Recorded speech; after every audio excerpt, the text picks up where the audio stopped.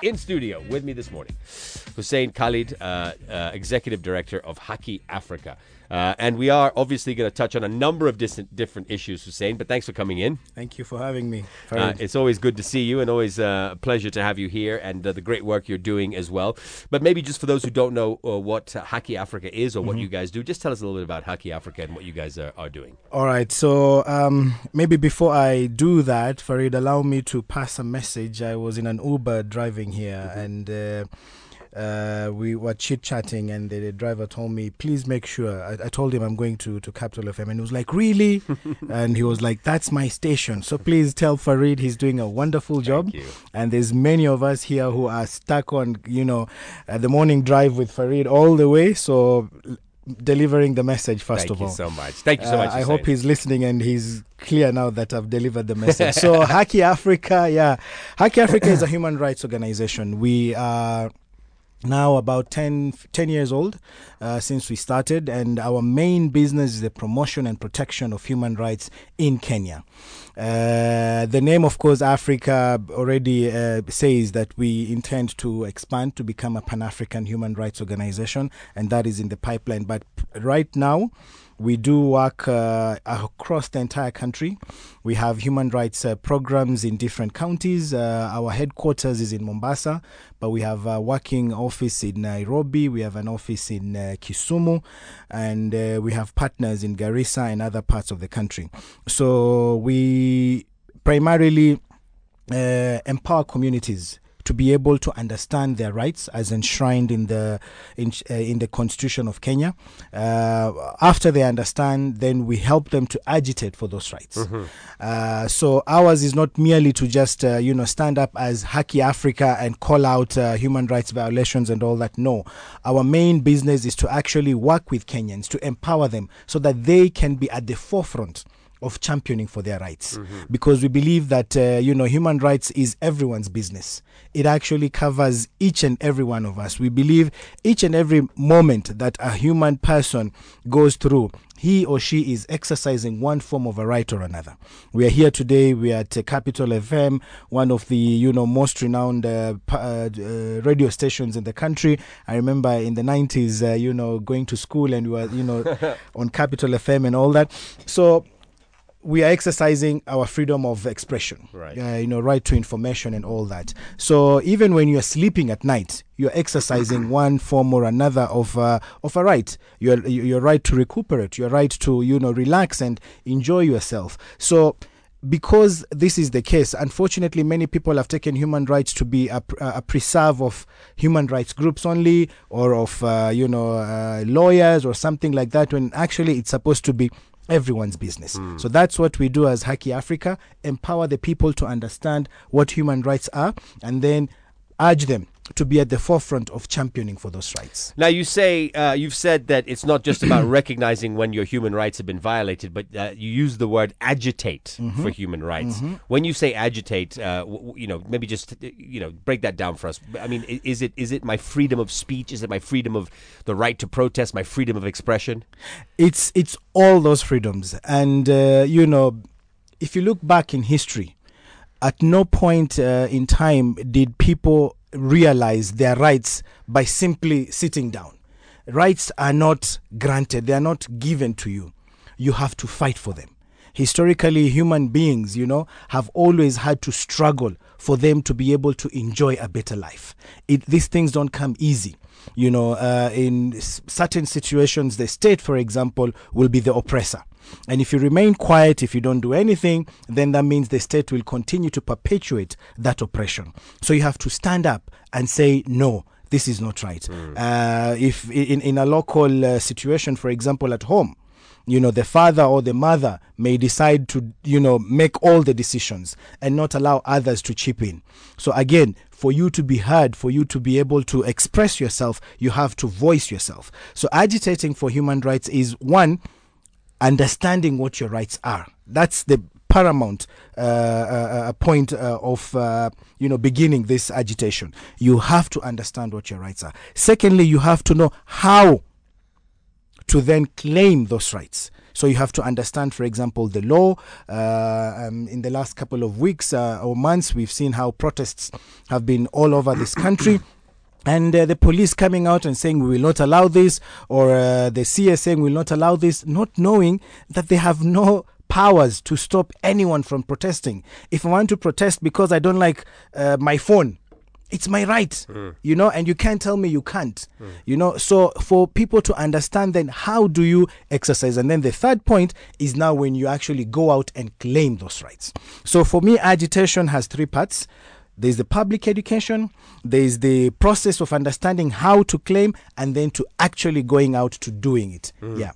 Dedan Kimathi's famous quote, "It is better to die on our feet than live on our knees." What you've just said kind of sums that up, or rather Correct. that quote sums up what you've just said, that we have a right to stand up and say, this is not okay. Yes. The way you are trying to stop me from doing, saying, being is not okay. Yep. So when you say point number one is to understand your rights. Exactly. Don't go out there without the education and the information before you start protesting or before you start speaking against your rights. Yeah. Media freedom is always been a big talking point in this country. I remember, and we talked about this in the boardroom as we met this morning. When I started radio here, it was under President Moy, and I'd come fresh from the U.S. and I was told, listen, this is not the United States. Kibaki came into power, and it almost overnight we had this freedom to express ourselves a bit more. Under Uhuru, we were so free that we forced the poor guy off Twitter. You know what I mean? So, and then now we're starting to hear murmurings again of the fear of going back. I'm not saying that this government is trying to curtail media. What I'm saying is there are members of the government. We heard Rigathi Gachagua a few months ago talking about media freedoms and how they need to be stopped. I think another CS or senator. But the big talking point this week is obviously Moses Kuria and his issue with the Nation Media Group and the very unsavory term of calling them the Aga Khans prostitutes, which, I mean, you just can't say things like that from a position of power. I don't want to pinpoint, I don't want to point fingers at any particular person, but that has obviously raised alarm bells within this fraternity, my fraternity, which is the media fraternity. Yeah. And, I mean, how do we address things like this? And thank you for that history, because it's important for us to know where we're coming from, you know. And under the Moi regime, even, you know, during his last days, we saw the expansion of media freedom. I remember when I was in primary school, it was only KBC, you know, and you'd have the TV station on, I think, from 4 o'clock in the afternoon to 11 or something, and then it would go, shh. Yeah, there's static. no TV. Just static sound. Yeah, just static, so nothing. And then, of course, we had KTN at that time, and then the frequencies, the FM station started, Capital FM, of course, and others. And we saw that expansion. So we had varieties. So even under Moi regime, there were positive steps, you know, towards expanding media freedom. And yes, you're right, Kibaki came in and we were able to, you know, exercise our media freedom. Of course, we had those Lucy Kibaki, you know, invading the station with police, and we had that drama. But it didn't. Sorry, just before you continue, even that drama, and I remember that so well. It didn't change the course of media freedom. Oh, yeah. It was just an isolated incident. Exactly. She was upset about a personal story that affected her on a personal capacity, and obviously because she was the first lady, it made international headlines. Yes. But it didn't change the course of freedom. Exactly. Yeah, and of course we had Michuki then. You remember again. So I mean, but as you said, there were positive steps under the Kibaki regime. Of course, then we moved to the digital era. We had Uhuru coming in again, as you said. We could do and say anything, you know, as long the guy as left it's Twitter. not defamation and what, and you know, it was open, and it's really unfortunate. You know, we're barely even. It's not even a year yet, and I know you've said it's not government; it's members of the government. But for me, members of the government make up the government, especially when no one is standing up against those that are attacking media from the same government. Then it means that they support it. So the attack cannot just be isolated as one individual. When the government does not come up and say this is not the position of the state. You know, we've had other situations, for example, when you had government officials making statements, but then the ministry comes back and says, no, as a ministry, this is not our position. You know, we've had the foreign ministry, I think the permanent secretary, Korir Singoi, saying those are remarks by an individual in government. They don't form the position of the state. And that you can understand then. You know, this is just one rogue official in government who just, you know, is happy to just tweet and say things that are off completely. But when the state does not come up and say, no, this is not the position of the government, and the person who has spoken is in government, then you can safely assume that that is the position of the government. And this is what we are saying as civil society, and yesterday we issued a press conference, is that we are on a very, very, we are moving towards a dangerous trajectory. The press or the media is an important sector in any democratic dispensation. Once you start attacking and allowing the fourth estate to be put on its defense, then you are beginning to take away the democratic principles and democratic space, civic space that we have enjoyed for many years. And for individuals such as CS Moses Kuria, he also needs to be told in no uncertain terms that you cannot afford to do that, especially at this point in time when the government, when Kenyans are on a very, very difficult situation. Yeah. You know, if you look at the cost of living, because this basically means they want to silence the media. Do you feel, and maybe this is something that you know, we have a ministry and a CS that handles information. I think it's information and technology. Yes. But it covers us. Yes. It covers us in radio, it covers us in print media, it covers us in the digital space, it covers us in television media.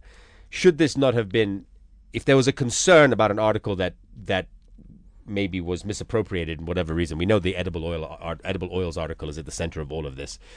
Should that not have gone through the correct ministry? I mean, how is trade coming out and talking about media? He can easily raise this complaint with the relevant ministry, and the ministry comes out, holds a roundtable, speaks to the relevant parties, and says, you know, we need A, B, C, and D to fact check your expose or whatever it was. It was not raised through the relevant ministry. That is a problem for me. It's true, and I totally agree with you. And for me, I think what was said was not clearly thought out. It was, you know, in the heat of the moment, and just decided to attack. But the disturbing fact is that even after that was said, you know, the same individual has continued, you know, to further that particular line of thinking, and attacking if it's the Nation Media Group, and, you know, continued persistently over a number of tweets. So while one can imagine that it was in the heat of the moment, you know, if it was just that one-off, but the fact that he has continued, you know, in that line of thinking, then that means that, you know, he wants to specifically target the media, and, you know, doesn't care what happens after that. So, as you've said, in the past couple of weeks and months, we've had specific ministries coming out and defending the position of the state. I hope, you know, and the ICT cabinet secretary is listening. As I said, Capital FM is wide and listened everywhere. I hope he will come out and make a defend statement. The position and make a statement of the government. Exactly. Make a statement and say this is not the official position of the government. Yeah. Because and the president also has to be on this issue. He needs to tame this particular cabinet secretary, because it also presents him very negatively, and his government. And so again, it's not just an issue of the ICT ministry, but it's the entire cabinet, the entire government that is now portrayed in negative light. You can't fight the media simply for exposing a scandal. This will make international headlines, or it already has made some international headlines. This is the man, unfortunately, in this situation, who is out there trying to sign bilateral agreements for investment from various countries. We know he's done a lot of trips abroad to the UK, et cetera, trying to bring in investment to the country. Now, once this leaks to international media, this man, the welcome mat will be pulled in. And they will say, simply based on that line of thinking, we can't do business with this person? There are certain positions, Farid, when you hold, when you take up, you have to know that it can't be business as usual. You can't have a loose mouth when you're holding certain positions. I mean, as a media person, as a journalist, I mean, you are here, for example, in the station, and you know that there are hundreds or millions of people listening. You have to be very cautious with what you say, because you know there is that sense of responsibility that you hold. And a cabinet secretary is someone very high, you know, in ranking. You can't just be blabbering, you know, whatever you feel comes to your mind and you just talk or tweet or something like that. You have to be, you know, responsible to a certain extent. And what we are seeing here in this particular case is an individual in one way or another who just doesn't care. You know, I would understand if it was a one-off and he would maybe even just not go on about it. Yeah. But the fact that, and you know, the kind of words that he uses, you know, prostitutes and stuff like that, it is unbecoming of a person holding such a position. Yeah, which comes with so much respect. The CS of Trade is a massive ministry. It is. And you know, in any democratic situation, this individual should not be in office, either of his own making, resigning, or if it's the president to tell him, look, you've gone over the line. Yeah. You need to step down. But in Kenya, unfortunately, someone is allowed to say such things and even repeat them and even, you know, like add salt to injury and exacerbate the problem. It's very, very unfortunate. Very unfortunate. And we can't keep quiet. No, and media will not keep quiet, just so you know. We're here to make noise about this. We're going to take a quick break. We're going to come back with the sports. When we come back, of course, we will continue this discussion and talk about what it means to be a full democracy. And we know media is a cornerstone of every democracy and how media should approach this situation in particular. It's 27 minutes to 9. Capital FM. In studio with me this morning, Hussein Khalid, Executive Director of Haki Africa. If you've just tuned in, we are obviously talking about freedoms, your right to your human rights, and understanding what your rights are, so that you can actually voice your concerns and voice your feelings if you feel like your human rights are being infringed upon. You spoke about Mandamano in the previous bit there, and it is interesting because, you know, constitutionally they can come out and protest, providing all the paperwork is done in time and they've submitted the documentation. Yet the police, the government was saying they will not protest, we will not allow it. That is infringing upon every single protester's human rights, correct? Yeah, correct. What government needs to understand is that human rights are not granted by the state. The state does not give us our rights. Rights are what we say are inborn. The fact that you're a human being, you know, automatically entitles you to certain issues, and those include rights. I don't need to be black, I don't need to be blue or pink or rich or poor. As long as I fit the definition of human, then there are certain entitlements that I must get. And these are human rights. This is what we mean when we say human rights. So the state does not grant us human rights. Our parents do not give us our rights. The chief or whoever in authority does not give us human rights. Human rights are inborn. That's what we say. They are God-given. So when the state says we will not allow it, you know, it's a fallacy, because we're not asking for permission. No one asks the state for permission to go to school. You don't ask the state to permission to eat. So this is what the state needs to understand. And we understand that, you know, sometimes government can be in a position where they have to balance between rights. The right to protest and the right to own property. You know, when you say these protesters go out and they destroy property and stuff like that. But that's exactly why the law says you need to notify the police. So we notify the police. We don't ask for permission. We notify you that we will have a protest at Londro building, for example. So if there is any concern, if there is any fear, you're supposed to put measures to protect Londro building so that the protesters can continue to exercise their right. So you can't say you're going to vandalize, you're going to do this, so we will not allow you. You are supposed to take steps, take measures to protect. And if anyone is involved in any vandalism, it is your job to arrest them, because that's not protesting. That's crime. Okay. You know? So, but there is that fine line, right? I mean, Of we've course. seen it here many times, right? As soon as there's a protest in town, you see all the, aluminum shades going over the shop windows, etc., Yes. etc. Yeah. So there is that fear. But what you're saying is that is against the law. Yes. But the right to, if it's a peaceful protest, it must be allowed to go no ahead. one at any time will support vandalism or throwing stones or stuff like that during a protest. And this is also something we've said time and again. Kenyans must understand that protesting is not stealing, is not breaking into homes, is not, because we've seen, I think in some of the estates near Kibra the other day, we were seeing videos going around, people going into these estates and breaking into shops and stuff like that. That is wrong. That is not protesting. That's crime. Police should arrest those individuals. So we must understand human rights, from that angle, and the state itself needs to also understand human rights. We were just discussing now, Farid, during the break. If you feel you have been,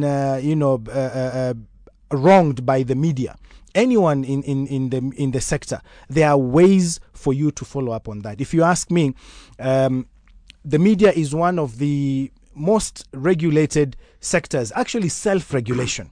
There is very strong self-regulation of the media in Kenya, whether it's through the Media Council or, you have, you guys, you know the bodies that you have. And I think if you compare with other sectors, from the legal sector where I come from or any other, you'll find that the media is one of the most regulated. They have enough measures in place to safeguard against abuse of the media or media houses. Look, I have a stack of letters from Communications Authority of Kenya in my file, which shows you how regulated we are. Yes. A number of them they're not legal matters yet. A number of them are warnings telling me, hey, Farid, you need to be a little bit careful. Exactly. So I know for a fact that I can't come out. I can't come out and do what Moses Kuria did. Yes. If I came out here and said that Nation Media Group, those are Aga Khan's prostitutes. If that was me who made that statement, you would not hear me on air tomorrow morning. Yeah. That's a fact. It's true. And if Moses Kuria was aggrieved by anything that was stated or a report or a news item, then there are channels, as a cabinet secretary, there are channels that you're supposed to use. Itumbi, for that matter, if he feels aggrieved by anyone, there are channels that you can use to have your issues properly addressed and get those responsible, to respond or maybe even action taken against them. But to do it in this manner, it belittles that position. It's a cabinet position is not just a position an individual holds. It's a national responsibility. You're making now Kenyans feel, these positions are just for jokers. Someone who can just utter foul language out there. And here we're supposed to be proud of our country. We're supposed to be proud of our leaders. These are supposed to be individuals that we, hold in high esteem. And you are that person. You've been given that responsibility. The president, the highest office, has respected you and given you such a position. And then you are here, uttering absurdities and without even caring. You're selling, short the state. And as you said, this will have impact, repercussions. Absolutely. Trade is an important docket. Yes, and if it is seen, how important media freedom is to the Western world. Yeah. If it is seen that this person is trying to curtail media freedoms in Kenya, that man goes to UK, Europe, US looking for trade opportunities. They're going to say, we can't work with you. And that's what we said actually in our statement. In one of the asks, we were asking the international community to do something about this, because you can't just watch as the media is attacked. And we are very clear, because today it's the media, tomorrow it might be civil society, the next day it might be the Law Society of Kenya, and and it will go on and on and on. So we have to stop it the first time it happens. Right. And it's not just about the CS Kuria, but any other person who holds public office, because this can also be extended to the freedom of state agencies. Because if as a cabinet secretary you tell me, because Kenya National Commission on Human Rights, for example, is a state agency, the Ethics and Anti-Corruption Commission. So if you stand up and say any government agency that does this, then you will go home, that means you're interfering even with independent offices. These are people who are supposed to make their own decisions. They're supposed to decide to come to Capital FM and, advertise, or go to Nation, or go to Citizen, wherever they want to go. These are independent institutions. They are not supposed to be directed by anyone in government. Right. So this clearly shows that the state also does not have that clear intention to allow agencies to operate freely. They want to interfere with whom they do business with. They want to interfere with which media stations they deal with, and that is wrong. It is unconstitutional. It is illegal. As we wind down now, you mentioned something about human rights. Yes. Being not, the government can't give me my rights. It my doesn't. human rights. It doesn't. And I believe the Americans like to use the term inalienable rights. Inalienable, which yes. is the rights I'm born with. The second I am given birth to, I have rights as a human Some say being. from conception, yeah. Yeah, maybe from, if you're in Texas, definitely from conception, right? Yeah. Even here. But, I just want to pick your brain on something. Yeah. We can go across borders now. Places like Iran, where, the government is the one who's literally spoon-feeding you your rights. From where you sit as a human rights activist, a Yes. human rights lawyer, Yes. the executive director of Haki Africa, which is, you've mentioned in the beginning, is going to, one day be across the whole continent looking at these rights. How do you deal with countries that literally curtail your you don't have the rights? If you're a woman in Iran, your rights are given to you, Yes. spoon-fed, drip-fed to you by the government, and then they can be taken away at any minute. Yeah. Because this is another big problem. Yeah. I think that's very correct. And as I said, human rights promotion and protection is an ever ongoing concern, and we have countries where, you have enough, or maybe you can say considerable freedom to, like Kenya, if you compare Kenya to Tanzania or to Uganda, and in many of these what we call autocratic states, where rights are seriously infringed, particularly by the state, you actually need international support. That's why, for instance, an organization like Haki Africa, we're now thinking, for example, how do we deal with Uganda?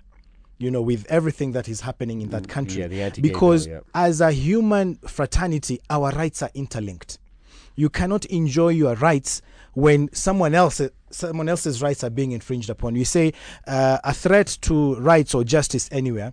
No, an infringement anywhere is a threat to infringement everywhere, because it could grow. So if you look at Iran, if you look at all these countries where rights are suppressed, we have a responsibility as the human fraternity, the human community across the world, to work together to open up those spaces.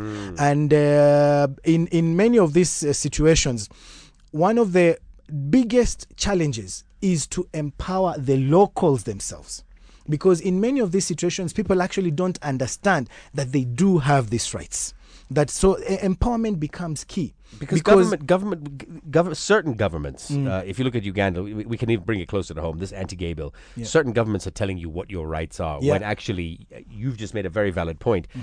We don't know that they can't tell me that. Yes. I have rights. Yes. With or without that government, I've got my rights. And majority of those who are living in most of these, countries that do not enjoy rights, majority of those who are living under those regimes do not understand that. They actually believe it's the government. Yes, they can stop me from saying these things. They have a responsibility of ensuring security, because most of these governments have an explanation to what they do. They have an excuse. They say, no, for purposes of security, we won't allow people to protest. And the people there don't understand that, actually, no, this government, their responsibility is to protect property. So I'm supposed to protest, and it's their job to make sure that property is safeguarded. So the first thing you need to do is to empower the locals, because no one can change a people until they are ready to change. And how do you change? First of all, educating them, empowering them for them to understand. And the international community then plays an important role in ensuring, you hold the government to account. What is happening in South Sudan, for example, presently? People are just being killed, for no apparent reason. I think was it yesterday or the day before, 19 people were killed simply for not, following orders that the government had demanded of them. And they were just killed, just like that. So I think we, as the humankind across the world, we owe it to ourselves to open up these spaces all over. And, in Kenya, we are also not out of the woods yet. We do enjoy freedom to a certain extent, and we are happy that this is happening. But, remarks such as the ones we are discussing here, attack on press freedom, and when you go out there, you actually see some individuals even supporting what has been said and stuff like that. It's really, really unfortunate. But yes, even us as a country, you can't compare yourselves with those that are behind you. You actually compare yourselves with the ideal situation. And Kenya is not yet at that ideal situation where we can say we fully enjoy our rights. All right. Thank you so much for today. It's been eye-opening, to say the least. I really appreciate you taking the time to come in this morning, Hussein. I think, one of my big takeaways from all of this is that, I have my rights, and you can't tell me what they are. Of course. But know your rights. That's the key. Key. Don't go in there blind. Listen, I'm going to have you back very soon. As this story develops, I'm sure in the next few weeks you'll come back and we'll have another chat. Great work you're doing with Haki Africa. Keep it up. And I know it's selfless work. I know for a fact that you work a lot of times for no money to get your message across, you and your organization. Yeah. And for that, I say, service above self. You are a prime example of that. Thanks for coming. Thank you so much, Farid. Capital FM.